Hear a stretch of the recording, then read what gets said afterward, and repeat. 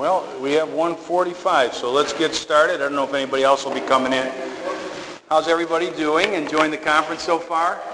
It's been a blessing to listen to the Nieheisers and just the blessings of their ministry and the way that they can bring edification to the church body with all the stuff that they've learned in the biblical counseling environment, which really is what? It's a discipleship model, isn't it?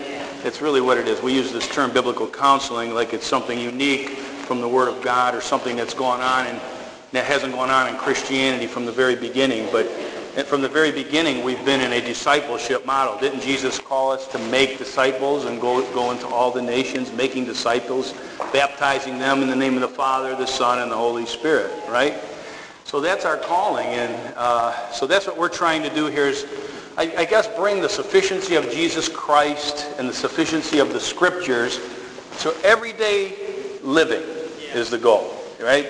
It's how do you bring the hay out of the loft and into a place where the farm animals can eat it. And that's what we're trying to bring God's Word in this high lofty understanding of what it is in our minds to practical theology and how we can live out God's ways in our life. Amen?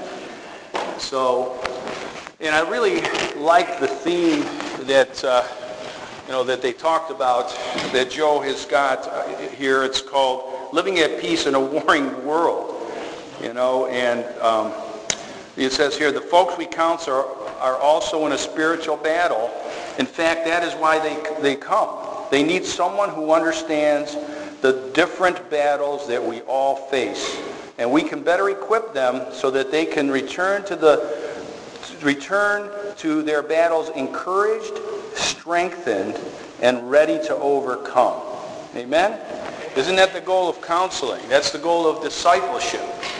And when I do a lot of counseling, what I see is there's this, in the minds and hearts of people, is there's this desire to want to do it, but then they don't finish doing it sometimes. You see, there's a desire to want to change, but then there's this incompletion of it.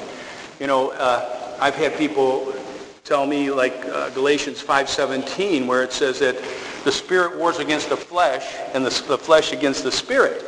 And, well, that's a battle that's going on inside them, right? Well, I've prayed that God's Spirit would overcome the flesh.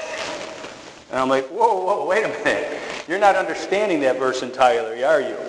And it's this tension, and this is leading up to what I want to talk about here today, between how much we actually have to do in our responsibility as believers and what's God's responsibility. What's his responsibility in this whole idea of being more conformed to the image of Christ, to being a Christ-like human being, right? What are we calling ourselves as? We're calling ourselves what? Christians, right? And that's because we're going to be conformed to Christ's image. We're going to be Christ-like people. So how do we do that? And then we have this wonderful helper, right? The third person of the Trinity, the Holy Spirit. He will come in and convince the world of sin, of righteousness, and of judgment, right? And he will bring to remembrance everything that Jesus taught to his disciples, and that comes to us too. And he's our helper, who is the helper of the same kind. The Greek word is allos. I will send you another helper of the same kind as me, right? So that's what we have as Christians. And I love the testimonies today. I was just goosebumps, you know what I mean, of how God's power, the Word of God didn't come in word only, right? But it came in what? The demonstration of the power of the gospel of the Holy Spirit in our life. So what we have on our side is transformation. The idea of not behavior modification, but transformation, that by the renewing of our mind, when we have the Holy Spirit through the regeneration, he comes in and dwells in our hearts. We can then bring salvation. Like Pastor Glenn said, what is the greatest tool in biblical counseling? What does it do? It's an evangelistic opportunity. Because people are worshiping someone other than God, which is the creation, and we want them to serve who? The Creator. You see, it's that simple. You either serve your flesh or you're going to serve God. We need to walk in the Spirit or the flesh. All right? I could charge you $100 an hour to tell you that. Huh? I don't know. Sorry for the cynicism. But it's the truth. It's, people say that biblical counseling, you're oversimplified. Well, I don't think that's the case. I think it isn't that hard. It's just demanding, right? The concepts are not hard. It's just that it's hard for people to believe it's that simple. Now you have to walk in the Spirit. Well, what does that mean? Day by day or what? Moment by moment. Not minute by minute. Moment, because there's 60 seconds in a minute. How many times can you be tempted in 60 seconds? Huh? I don't know if you got a heart like mine, desperately wicked, but that's the truth. And I'm hearing a bunch of amens right now. So moment by moment. So I've sat with people in the counseling room where they're crying in tears, in agonies of their sins. And then they go out and do the same thing like a dog returning to their vomit. And then they come back. Now, I know I've never done that. So, I am only a brother, a fellow sojourner, an alien on this earth, trying to show them where to find the same morsel of bread that I'm going to try to live off of too. So it's not like I'm this Dr. von Schwinkelheimer that has all the answers, right? So, but we're just brothers and sisters trying to edify one another and encourage and stimulate one another to good works, right? And so what it is how do we then help these people and ourselves in the midst of this? And I chose this concept of fighting by faith for the glory of God. Okay? Fighting by faith for the glory of God. And the idea is that we have to learn what this battle is about, learn who we're fighting, the world, the flesh, and the devil, and learn how to have enough energy and zeal within our hearts to not tire of what? Doing good. To finish the race, right? To fight the good fight of faith, the Bible says, right? You thought this was going to be easy, didn't you? I've counseled people where they said, this is hard. I go, now I know you're listening. Because Christianity is not easy, is it? It takes real men and women that have internal fortitude and have desire for the glory of God. That's why I like this glory of God idea. Okay? But I chose this passage, in 2 Timothy 2, 1 through 6. It's a theme that God's been put on my heart for a while. And I'm just going to read some introductory stuff, and then we'll get into the teaching just to give you a mindset. Okay? So, in 2 Timothy, Paul encourages a young Timothy to stir up his gift. And it's 1:6. To replace fear with power, love and sound mind, 1:7. To not be ashamed of the Lord and to suffer for the gospel, 1:8. And to hold on to truth, 1:13 and 14. This workshop will teach counselors, disciple makers, how to encourage counselees to fight the good fight of faith in the midst of the most trying times. Because if you say, I can't do that now, I'll get that later, guess what you just missed? The opportunity for the glory of God. You just missed it. It just went right by you because you weren't willing to fight in that moment. You see? In the most trying times, Paul was imprisoned in Rome, feeling lonely and abandoned, knowing his earthly life was coming to an end soon. His last words to Timothy were to encourage him and all believers to persevere in the faith. We will learn what it means to be strong in the grace of God. The goal is fighting by faith to win these battles, thereby glorifying God and sanctifying us, making us holier, making us more conformed to the image of Christ, right? And when we do counseling and disciple making, I have a board I usually use, and I draw this line here at the point of salvation. Here's heaven, the ultimate sanctification, where we're going to be with the Lord. Along the way, it's just a straight line, isn't it, to heaven? Not really. You start off good, and then it's like, oh boy, I'm goofing up. You know, I'm sinning, and then you go back up, and the key is to not let the dips go down too far in your life and how you're going to live your life. You know, so the idea is, how do we help people to not dip in that sanctification process? And how do we do that, you see? The source of our strength is found in Jesus Christ. Jesus Christ, the wonderful counselor. Amen? It is the grace that is in him. It is the grace that is in him. Remember that Paul was facing death. He was to be executed on false charges by the Romans. Timothy was a young pastor who was to take on Paul's enormous responsibilities when he was gone. That's a daunting idea when you look at the great Apostle Paul, right? He would be responsible for all the churches scattered over the world and responsible for spreading the gospel across the earth. To such a young man, these pressures could have a sense of being overwhelming. He was probably asking himself, can I stand up under the pressure? Can I handle all of the problems, situations, and circumstances that are going to come upon me? Can I handle this stuff? You know, if you start, it's like anything in life. If you start looking at, you know, when I counsel people, it's like, if you look at the whole thing that you have to do from A to Z and you try to idealize what that's going to be like, you'll sense an overwhelming task before you. And I tell people, it's like eating a big roast. You know, in a month, if you eat meat every day, you're going to have a roast that you would have eaten that would be 15 pounds maybe, okay?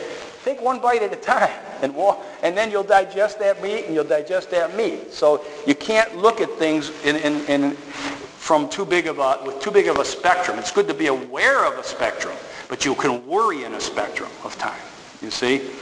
But he could have become overwhelmed with this. Will I be able to endure the hard work, the study, the preaching, the teaching, the praying, and here, the persecution, and the striving necessary for such a task?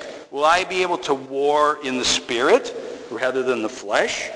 You know, I mean, you guys ever think about, boy, I don't know if I'm going to be in the spirit or flesh sometimes. You want to have a spirit of self-control, but you know when your flesh flares up. Am I going to walk in the spirit all the time and be a good testimony, or am I be a bad testimony where people see my flesh? You know. That is why Paul encouraged his son in the faith to be strong in the grace of Christ. No human strength could accomplish the overwhelming task before him.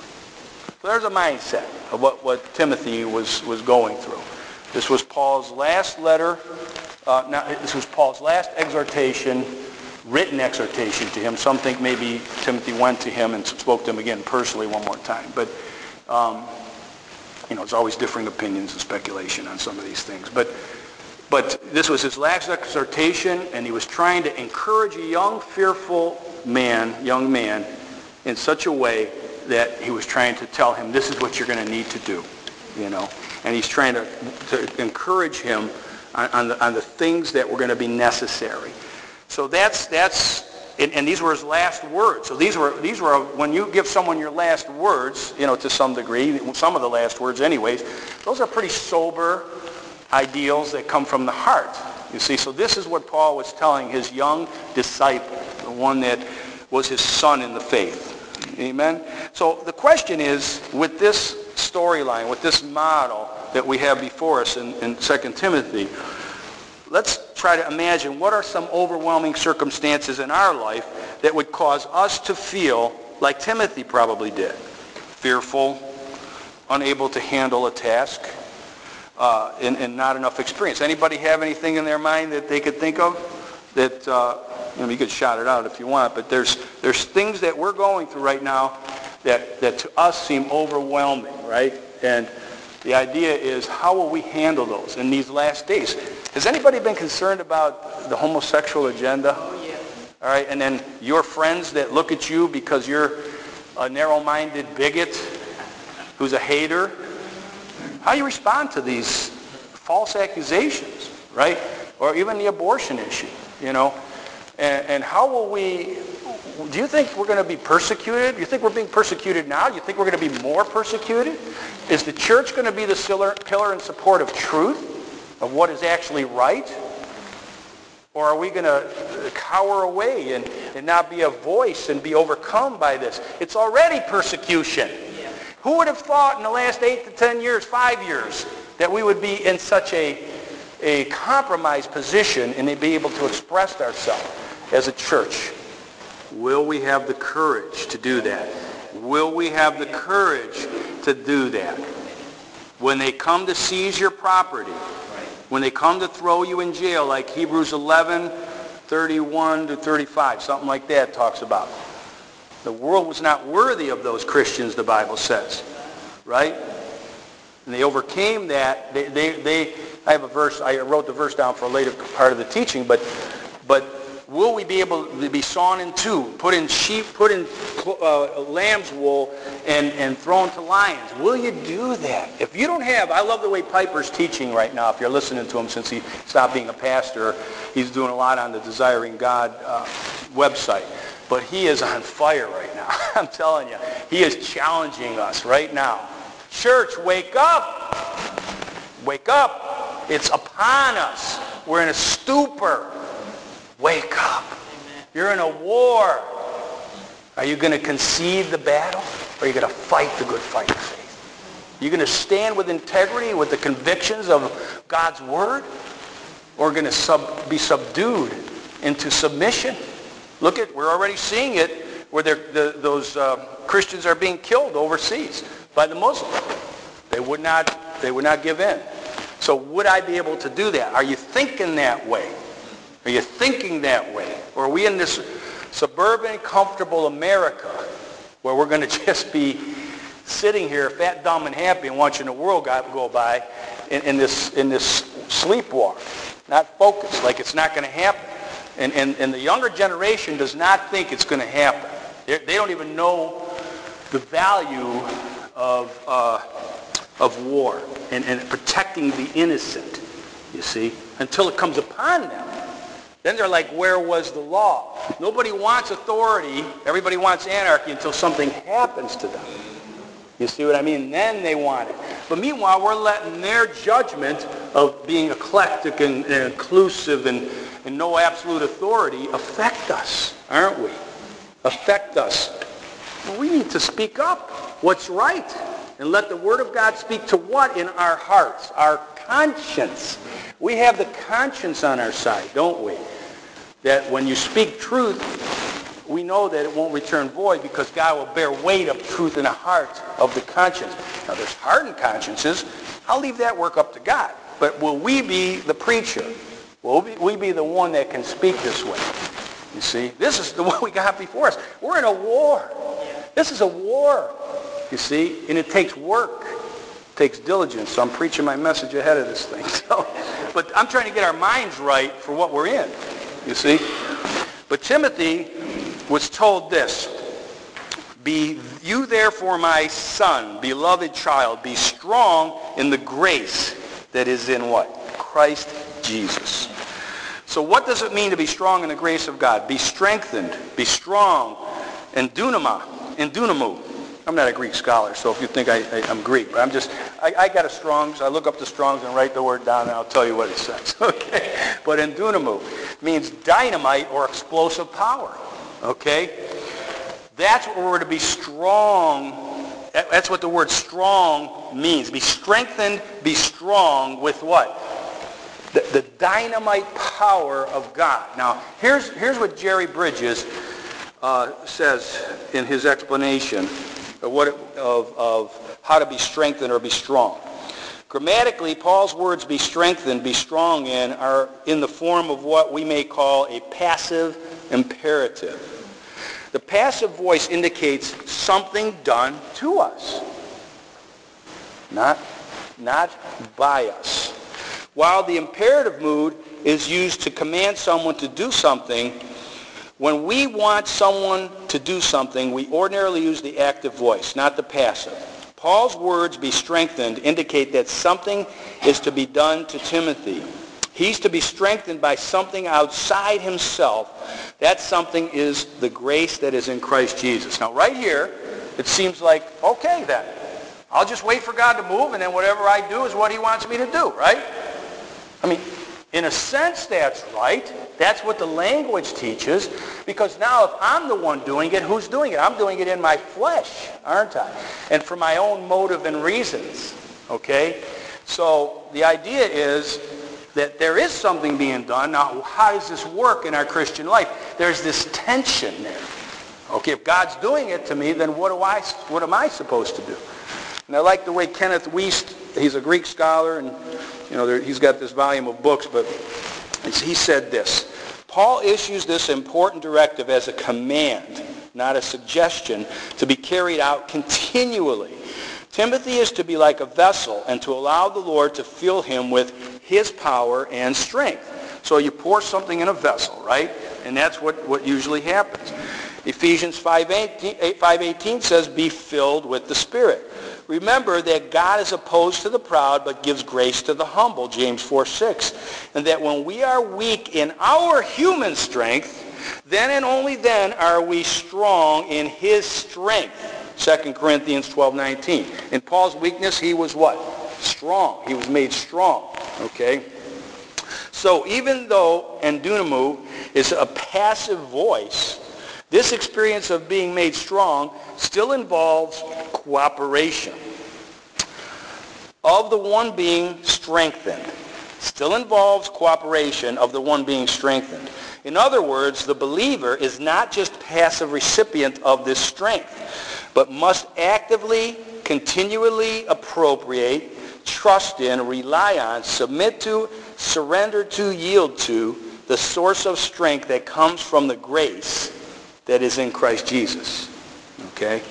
So it's not like it's just happening to you, although ultimately in God's sovereign grace, and I know in this church you guys will appreciate that word, there's a sovereign grace that supersedes everything, but I'm still held responsible for everything God commands me to do. Can you explain that to me? It's quite a mystery, isn't it? Yeah. And it's just throughout the scriptures. I have more verses coming, to kind of back up this idea. But this is the idea, that as you have a war going on in you and the spirit is fighting against the flesh and the flesh against the spirit, John Owen says if you're not actively pursuing Christ by walking in the spirit, you are losing the battle against the flesh. Right? Because the flesh is active constantly. So if you're not actively memorizing Scripture, reading God's Word, praying, these are walking in the Spirit, you're losing the battle in the flesh. That's why discipline is the purpose for godliness. We need to be disciplined for the purpose of godliness. Okay? So what is grace? The Greek word is charis. And in simple terms, grace is God's unmerited favor and supernatural enablement and empowerment for salvation and daily sanctification. Grace is everything for nothing to those who don't deserve anything. Grace is everything for nothing to those who don't deserve anything. What does Luke 17:10 call us? Unprofitable servants, unworthy servants. We deserve nothing. That's why I think what MacArthur says we should be just slaves that are totally sold out with no expectations from God, right? Of the merciful kindness, this is what Thayer's says, Thayer's Greek lexicon, of the merciful kindness by which God, exerting his holy influence upon souls, turns them to Christ, keeps, strengthens, increases them in faith, knowledge, affection, and kindles their exercise of Christian virtues. That's what grace is. It's this exerting power on us. That's the grace of God in us. You see that? Ephesians 3:8 says, to me, the very least of all saints, the grace was given to preach to the Gentiles the unfathomable riches of Christ, the deep, immeasurable riches of Christ. God gave Paul this grace, this exertion of his power to be able to do. Titus 2:11 says, for the grace of God has appeared, bringing salvation to all men. It's his it's the grace of God is the Son of God, and Jesus is the atonement for our sins, so that's grace unto salvation. He's bringing salvation to all men. Are we saved by our own righteousness or the blood of Christ, which cleanses us from all sin? You see, without the shedding of blood, there is no remission of sin. And there was no other sacrifice given amongst men whereby we must be saved, is there? So we have this grace given to us. The gospel is the good news of the salvation that's in the atonement and the propitiation of our sins through Jesus Christ. Hallelujah! Look at the way the bondage of this morning's testimonies were set free from the body and blood of Christ. It's a battle against the world's system and the gospel of Christ. Two competing philosophies, but we have a superior philosophy, don't we? I used the word philosophy, didn't I? Because that's what we have. We have a philosophy, but what do we have behind our philosophy? The creator of the universe. He's the creator. He's God Almighty. I trust him to work in the hearts of people, don't you? So as I plant and water, who produces the increase? God. Do you believe that as we plant and water, that God will produce the increase? Do you have the courage to do it in the culture as you fight the good fight of faith in this warring world that we're in? And do you have the peace of God in your heart knowing that you have joy from serving him? The joy of the Lord becomes our strength. Now you have strength knowing you're pleasing God. I already preached the end of the message, didn't I? But this is what we have to have on our hearts to give who? Those that we share the good news of Christ with when they come with the inferior symptoms of their worship style because they're falling into sinful patterns. They're living in an inferior approach in their Christianity, as we all do when we fall away from Christ. So I say we. I include myself, right? But God gives us supernatural enablement. And I love this verse, 1 Corinthians 15:10 by Paul. He says, he was empowered by grace. He says, but by the grace of God, I am what I am. You know who else said that? You didn't hear that, did you? I am what I am by the grace of God, but I like to make a joke. It's not really too funny when you have to explain it. My wife tells me I'm a terrible joke maker. So I don't even know why I did this. But I am what I am by the grace of God. And his grace did not prove vain or unprofitable. But what did he do? He labored even more than all of them. Not I, but the grace, the supernatural enablement of God with me. You see the synergism? Not I, but God, but it's me, but it's God. This is what we see in Scripture, right? So I like to say you got to do like it 100% depends on you and trust like it 100% depends on God. You need full zeal and energy in your heart, okay? John 1:14-16 says, and the Word became flesh and dwelt among us, and we saw his glory, the glory as the only begotten from the Father, full of grace and truth. For of his fullness we have all received, and grace upon grace. So we have this balance of grace and truth. You know, speak the truth in love, be gracious, right? I love the way that Pastor Jim shared the communication this morning. Wasn't it wonderful how we can have poor communication and just body language and just the way we leave people with our heart attitude and the way we communicate things becomes evident in our body in the way that we have this halo data that comes out of us, you see. So I think our heart has to be really right before God as we try to communicate properly with people. But we have these divine influences on our heart that God has made available to us through who? The Word became flesh. Jesus, again. And we are after Jesus Christ. So grace is summed up in the name, person, and work of who? The Lord Jesus Christ. Right? We introduce people to the gospel of Jesus Christ. That's what we do in counseling. And we introduce them to all the graces that he has provided. Grace upon grace. Divine influence that is inexhaustible and immeasurable. Right? And so when people say, it's not working for me, where does the problem lie? In God's lap or in their lap? They are just not appropriating the graces that are available, right? And it's rebellion of the heart. It's a sin of unbelief, you see. That's what's going on. Okay, so there's 4 examples we see in this 2 Timothy passage where God, through Paul, gave Timothy 4 examples, pictures that show us how to be strong in the grace of God. He uses a teacher, a soldier, an athlete, and a farmer.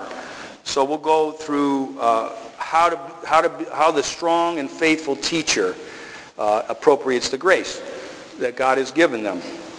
The thing which you have heard from me in the presence of many witnesses, 2 Timothy 2:2, says this, entrust these to faithful men who will be able to teach others also.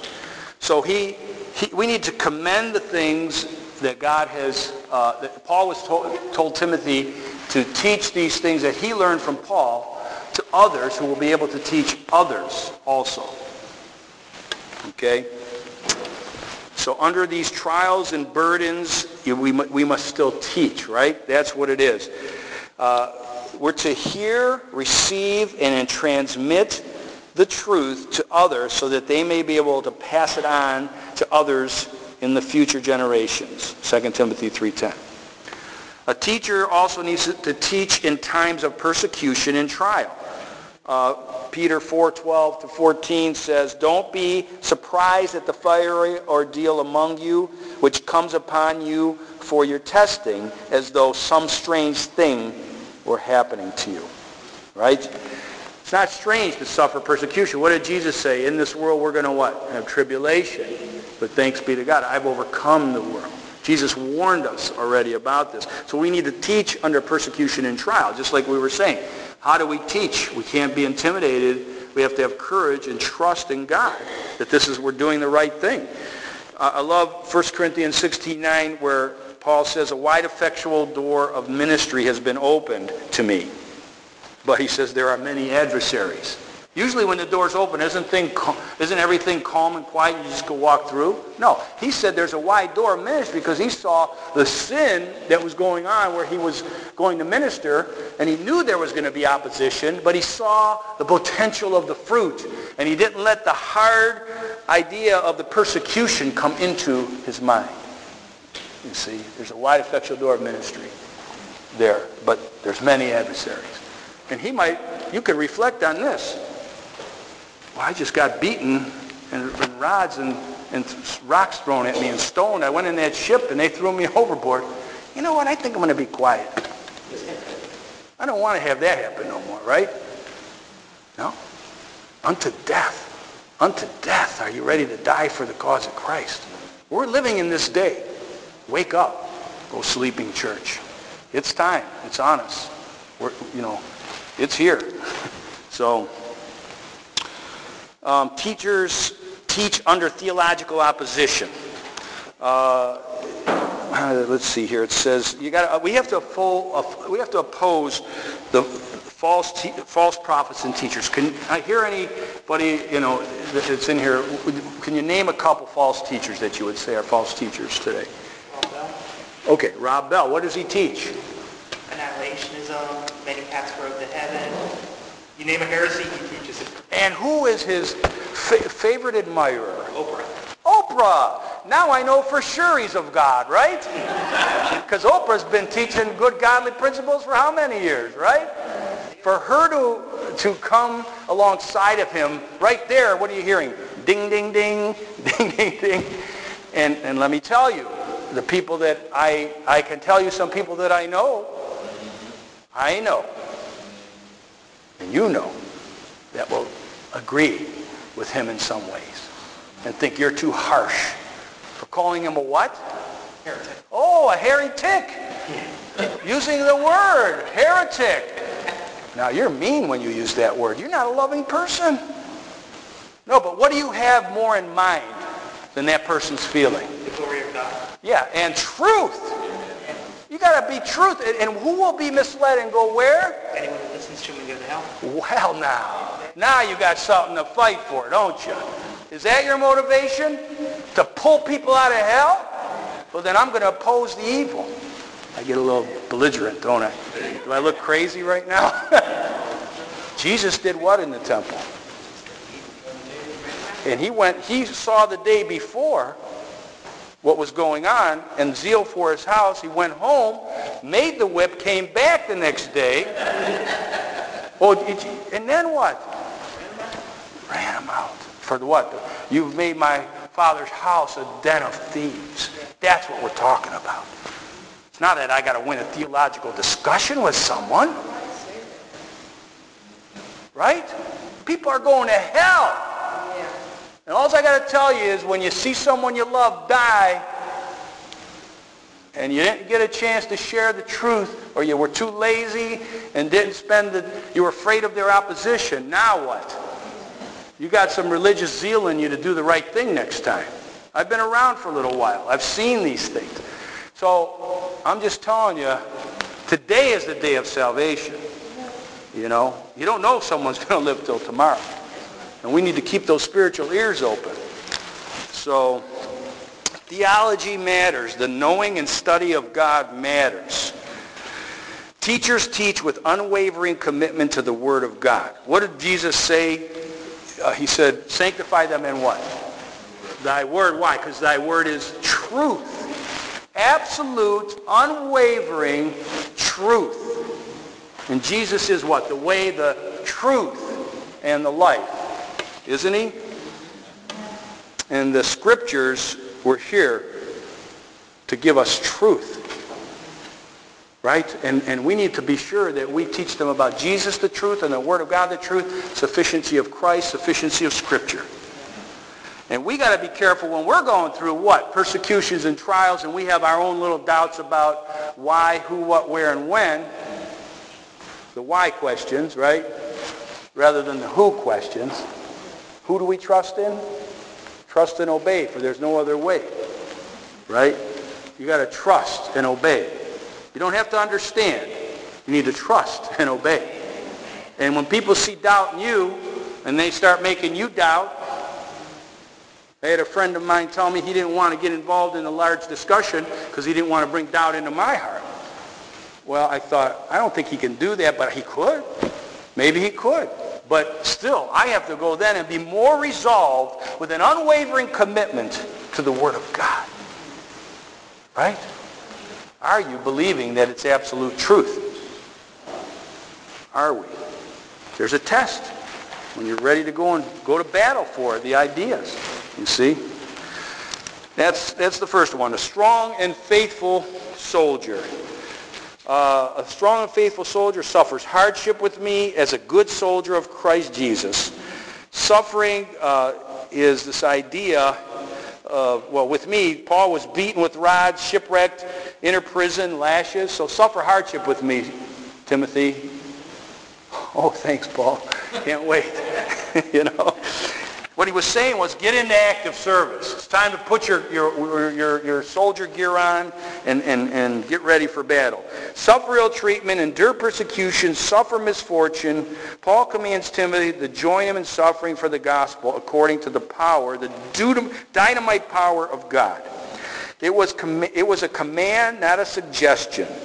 Okay, soldiers are long-suffering in enduring hardship. Soldiers often endure great hardship in their service for their country. Are we as Christians willing to suffer hardship in the gospel of Christ and for the kingdom of God? A Christian, here's a quote by Felix Neff, a Christian without affliction is only like a soldier on a parade. Not ready for the fight. A Christian without affliction is like a soldier on parade. People that are in the war, they're in uncomfortable situations. They're sitting there with bombs going off, fear of the enemy attacks. Are you in that war? Are we in that war, people? Soldiers are focused in their warfare. Soldiers must have minds girded for action, this alertness, watching and praying, sober in spirit and on alert. I love 1 Peter 1:13 says, therefore gird your minds for action, keep sober in spirit. Soldiers must put on the armor of Christ. Ephesians 6:10 and 17. Finally, brethren, be strong in the Lord and in the strength of his might. Put on the full armor of God that you may be able to stand firm against the schemes of the devil. So you can't go to war unarmed. We got the full armor, and there's a whole study you can do on what the armor does, and there's all kinds of stuff on that. It's not my place to get into that right now, but put your armor on and get ready as a soldier. And be strong in the Lord, not in yourself. Soldiers must concentrate on the task at hand to survive. Christians need to be careful lest they be distracted by the world. By the world. We live in America, don't we? Eat, drink, and be merry, for tomorrow we die, right? That's what the world is. Lord, help us. Or they will bear no fruit to maturity, and they will drown themselves in destruction. Okay. Soldiers are devoted to pleasing the one who enlisted them. Soldiers desire to please their commanders. Christians should desire to please their great commander, Jesus. Ephesians 5:10 says, learn what is pleasing to the Lord. Let's please our commander. Third, the strong and faithful athlete. 2 Timothy 2:5. Also, if anyone competes as an athlete, he does not win the prize unless he competes according to the rules or the Word of God. We need to compete according to the Word of God. Right? John 17:17. Compete means to strive or to contend or to engage yourself. Strive, contend, or engage. And anybody who's done any athletic capacity in their life, Chris, you've run, marathons, right? You just didn't jump in there and run. I mean, you had to go and train and get ready. So there's a lot of vigor and preparation involved with being an athlete. Okay. So athletes are obedient. Athletes understand the need to abide by the rules if they desire to win. Christians must abide by the rules, God's Word. Jesus calls upon Christians to observe what he taught them. Okay, that's Matthew 28:20. So we need to stay by the rules of the Word of God as we are going to be like athletes. Don't have your own ideas and come up with your own vain philosophies when we're trying to counsel people about how to stay faithful and fight the good fight of faith, right? Let's use the Word of God. Don't be succumbing to the vain philosophies of the heresy of integration, okay? Which sounds good, doesn't it? At times you can be bought into the storylines of people's lives and think that they're going through something that is not common to man. And that they just need relief through whatever, And I'm not saying we shouldn't be compassionate, of course, because we are just like them. We're falling into sin too. But I'm not going to lower the standard of God for my own life, so neither will I for your life. I can identify with your weakness, but I'm not going to tell you it's okay. Okay? So we need to be careful there. Where am I at here? Okay. We must be doers of the word and not hearers only who deceive themselves. James 1:22. That's my Book of Nike verse. What does Book of Nike teach? Just do it. When people are like, I can't do it, I go, listen, at the end of the day, just do it. All right? And then, you do it for the glory of God, but, that one verse in, Romans 13 says we do it for conscience sake or for wrath's sake, we obey authority. Well, you better at least do it for wrath's sake, right? It's like saying, I'm not going to get close to the edge in case I fall off because my conscience is so not wanting to do that. It's like, well, at the very least, I don't want to die, And so I tell people, obey the speed limit for wrath's sake at the very least. Now, why don't you want to obey the law in your heart? Because you're a rebel and you don't want to submit to authority. You're just a rebel. It's rebellion, right? I hate going the speed limit. It slows you down. The trip is supposed to be, and it makes it this, right? All right. Nobody else does that, do they? Lord help us. Yeah, but it's a test. It really is. We all have these rebellious tests in our heart. And athletes must be self-controlled. Athletes know that ultimate victory requires great self-control. Should Christians exercise self-control any less? The strong, faithful farmer. He's a hard-working farmer, ought to be the first to receive his share of the crops. Hard-working, labor and fatigue. It means to exhibit great effort and exertion to the point of sweat and exhaustion, to physically become worn out or weary or faint. And farmers are hard-working and diligent. Farming is certainly no easy task. It requires labor to the point of exhaustion for reaping the harvest. Should Christians labor any less in the vineyard of the Lord? Well, of course not. Farmers are motivated. It is the hard-working farmers who enjoy the benefit of labors first. I mean, when we think about a Christian's rewards in heaven, that's a motivation. Now, it's not the ultimate reason you're doing it, but there certainly is a motivation to being a reward later on in life. So and a farmer will farm his crops and he'll eat from them. So there's a reward in that labor. Christians should be motivated by God's eternal rewards in heaven. Their labor is not in vain, and their hope is eternal life and the crown of righteousness. Life, I love this quote. It says, life is the seed time of eternity. Life is the seed time of eternity. Are we planting? Are we sowing in a view of righteousness and eternal life? So how do we fight this good fight? Well, when we go backwards, you see the hard work, the labor, the soberness, and the diligence, along with trusting in the power of God. You see that? That the power of God is being given to us, coming upon us, but it also see the mystery of how God wants us to be involved in this hard work, labor, discipline, obeying the rules. You see that tension in this? So that's why I'm trying to tell you, we fight the good fight of faith in a way that we trust is it 100% depends on God, and do like it 100% depends on us. Right? So how do we fight the good fight of faith? We look at the spiritual attributes of a teacher, soldier, athlete, and a farmer. But how do we apply these spiritual attributes to our own lives and the lives of the counselees today? We must recognize that they're a very practical, doable approach in being strong in the grace of God and fighting the good fight of faith. Philippians 2:12 and 13 says what? Work out your salvation in fear and trembling, for it is God who is at work in you both to will and to work for his good pleasure. Colossians 1:29 says, and for this purpose also I labor, striving according to his power, which mightily works within me. You see this synergistic mystery. So this is the mystery of the synergism of us and God. So now what are the practical ways for us to do this? 1 Peter 4:10 says, each one has received a special gift, employed in serving one another as good stewards of this manifold grace of God. So we need to be the good steward of all the many graces, of the spiritual gifts that God has given you, probably one or more.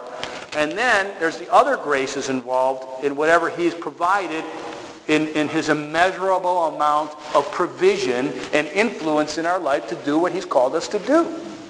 You see, they're unfathomable riches, grace upon grace. We have every resource made available to us to do what God wants us to do, right? So we have no excuses. If it's not working, whose fault is it? It's our fault. He's given us everything we need. John 1:16 says, for of his fullness or abundance we have all received grace upon grace. Many influences. Okay? So we need to learn to be strong in what? The grace of God's Word. The Word of God is living and active and sharper than any two-edged sword, piercing as far as the division of the soul and spirit, joints and marrow, able to judge the thoughts and intentions of the heart. Let's be strong in that grace. Okay? Be strong in the grace of prayer. Be anxious for nothing, but in everything by prayer and supplication with thanksgiving, let your requests be made known to God. And the peace of God, which surpasses all understanding, will dwell in your heart through Christ Jesus. Let's be strong in that grace. Right? Be strong in the grace of Christian fellowship.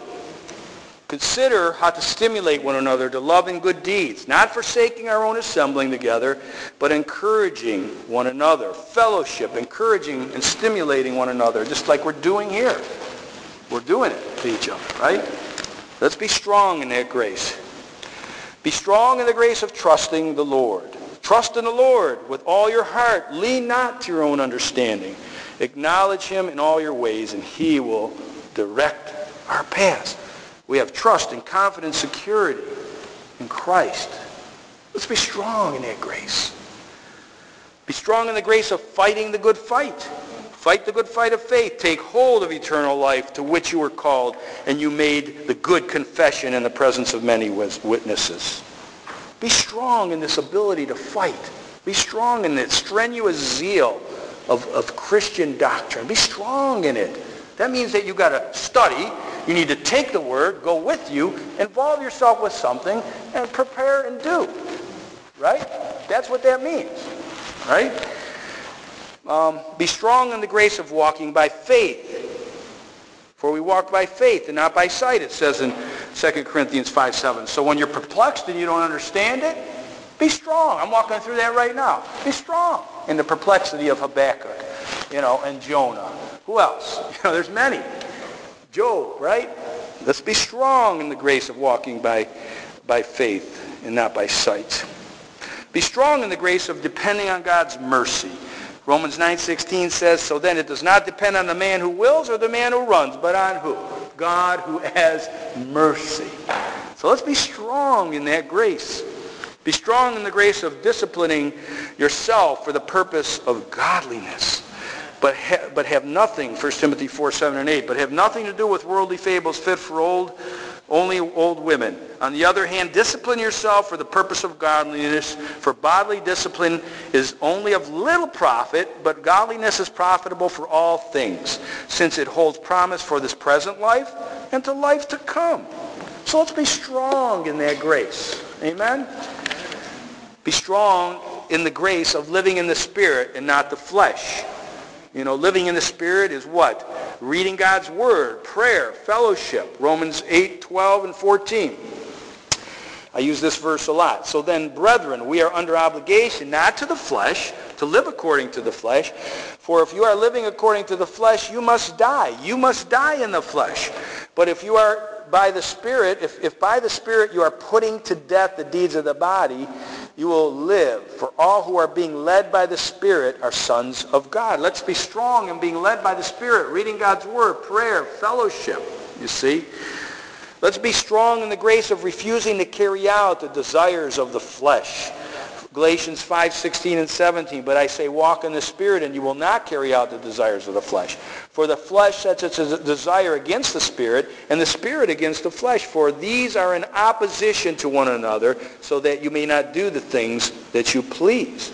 And I think, what we have to learn is that we need to mortify and put to death the flesh and kill it. Let's be strong in that grace. Be strong in the grace of putting on the spiritual armor, as was stated earlier. And, I'm not going to read that verse, but arm yourself for the spiritual battle. Let's just arm ourselves for the spiritual battle. Let's be strong in the armor that God provides. Be strong in the grace of being able to resist the devil. James 4:7 says, submit therefore to God and resist the devil, and he will flee from you. All right? Obey God, submit to him, and the devil will flee from you. Let's be strong in that grace that's provided to us. Be strong in the grace of being able to be pure in heart. For Matthew 5:8 says, blessed are the pure in heart. Why? They'll see God. Some people I counsel, when they start repenting, they said, boy, I understand the Bible now. And it's like, yes, because you're pure in heart and you're seeing God. And that's what you need to do, is taste and see that the Lord is good. But we don't taste enough of God, do we? We have so much sin in our hearts, we're not living with purity. Lord, help us to be strong in the grace of a happy, clear conscience. Let's adore God and love him over our lust. Be strong in the grace of being able to be thankful in all circumstances. In everything it says, give thanks, for this is God's will for you in Christ Jesus, 1 Thessalonians 5:18. And everything means everything. If you do a Bible study on this word everything, my wife was just going through horrible cancer surgery. Well, she's clear with cancer, but she's being thankful with all the trials that she's gone through. And I watched her with so much burden on her with what she's going through. The one person, I'm not crying now, the one person said, he goes, "You're the kind of Christian that my mother talked about. She did not even witness the name of Jesus. She lived it out." And they were asking about Jesus, you see. So, of course, I was hollering Jesus throughout the lobbies and stuff in the hallways. So they knew we were Christians. They knew we were Christians. She's a little quieter than I am. But in everything, be strong in the grace of giving thanks, because then bitterness won't enter, right? If we have self-pity, what comes in? Bitterness, disappointment, anger at God. People don't even know they're angry at God. See? Be strong in the grace of being able to do all things through Christ who strengthens you. I can do it. All things. Everything. That's why if it comes upon you, he'll give you the grace to deal with it. Okay? Be motivated by the grace of fighting by faith for the glory of God. Kind of a concluding component here. See, we were created for God's glory, weren't we? To fame his name. Now, can you make God more famous than he already is? No. It's an honor and privilege to reflect his glory that he uses us in that manner. So let's be motivated by that. Now, why did God create us? Isaiah 43:7 says, "Everyone who is called by my name and whom I have created for my glory, whom I have formed, even whom I have made." God created us for his glory. What glorifies God? Our faith glorifies God. It says in Romans 4:20 that with respect to the promise of God, Abraham did not waver in unbelief, but grew strong in faith, giving glory to God. Grew strong in faith, but give glory to God. And this word waver is a prize-fighting term where you're in a fight and you get whacked and then you're ready to fall over, but you don't waver. You take the fight well and you stand firm. You don't waver in unbelief, okay? And give glory to God. See, a quote by Precepts Austin is this: "Faith is not full understanding, but full trust." Full trust. We overcome the world by faith because faith is the victory. 1 John 5:4, "For whatever is born of God overcomes the world, and this is the victory that overcomes the world." Our faith overcomes the world. We were created for God's glory, and our faith overcomes the world. And our faith speaks into others' hearts for the glory of God. Hebrews 11:4 says, "By faith Abel offered to God a better sacrifice than Cain, through which he obtained the testimony that he was righteous, God testifying about his gifts, and through faith, though he is dead, his faith still speaks." Our faith speaks into the hearts of other people. You hear Desiring God, they got a teaching on there called Faith Speaks, and they use this verse, Hebrews 11:4. Will your faith speak in the hearts of people by the way you live, the way my wife testified to Christ in her actions?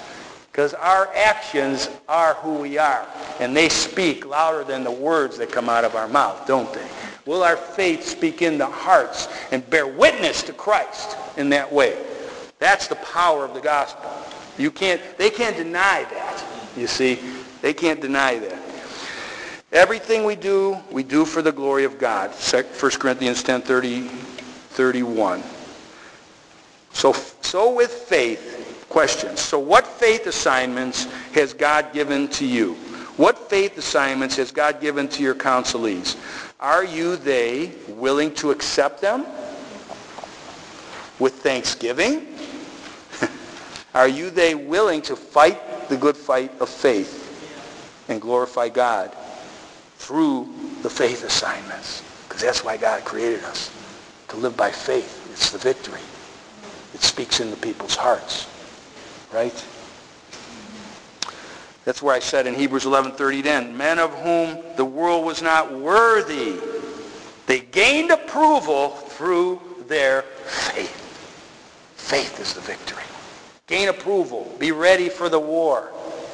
Have glory of God. Have peace of God in this time. Have peace of God. Transformation, Romans 12:1 and 2. "Therefore I urge you, brethren, by the mercy of God, to present your bodies a living and holy sacrifice acceptable to God, which is your spiritual service of worship. And do not be conformed to this world, but be transformed, metamorphosized by the renewing of your mind, so that you may prove what the will of God is, that which is good and acceptable and perfect. Will we be, like 2 Timothy 4, 7, and 8 says, I have fought the good fight. I have finished the course. I have kept the faith. In the future, there is laid up for me the crown of righteousness, with the Lord, the righteous judge, will award to me that day, not only me, but all who have loved his appearing. Will he say, well done, good and faithful servant? Will he? I hope so. We need to strive for the glory of God, contend, not be easily tossed to and fro by every wind of doctrine, by any persecution. Amen? Westminster Confession says, the chief end of man, it's up there, is to glorify God and enjoy him forever. And John Piper, I like the way he said, God is most glorified when we are most satisfied in him, which shows the supremacy of Christ in our life. In all things, not after the trial, because it's too late. Too late. You missed it. You missed the opportunity. Right? Do it in the trial. That's where the glory of God is. Amen? Amen. Praise God. So let me pray. Father, in Jesus' name, I give you thanks for this time. May your word not return void. I pray, Lord, that we were all stimulated by your word today, Father, that we can be able to fight the good fight of faith, finish the race. Help us, Lord, with counselees or anyone we encounter to have such a confidence in you and your word, the sufficiency of you and your word, Lord, that we are unwavering, immovable, Lord, to be able to stand firm in these last days, Lord, where false doctrine and the evil one wants to prevail with world forces and spiritual wickedness in heavenly places, Lord. Help us not to fight a fight that's with the gospel, the good news of you, Jesus Christ, who can transform and change a life. I pray this in Jesus' name. Amen. Amen. Amen. All right.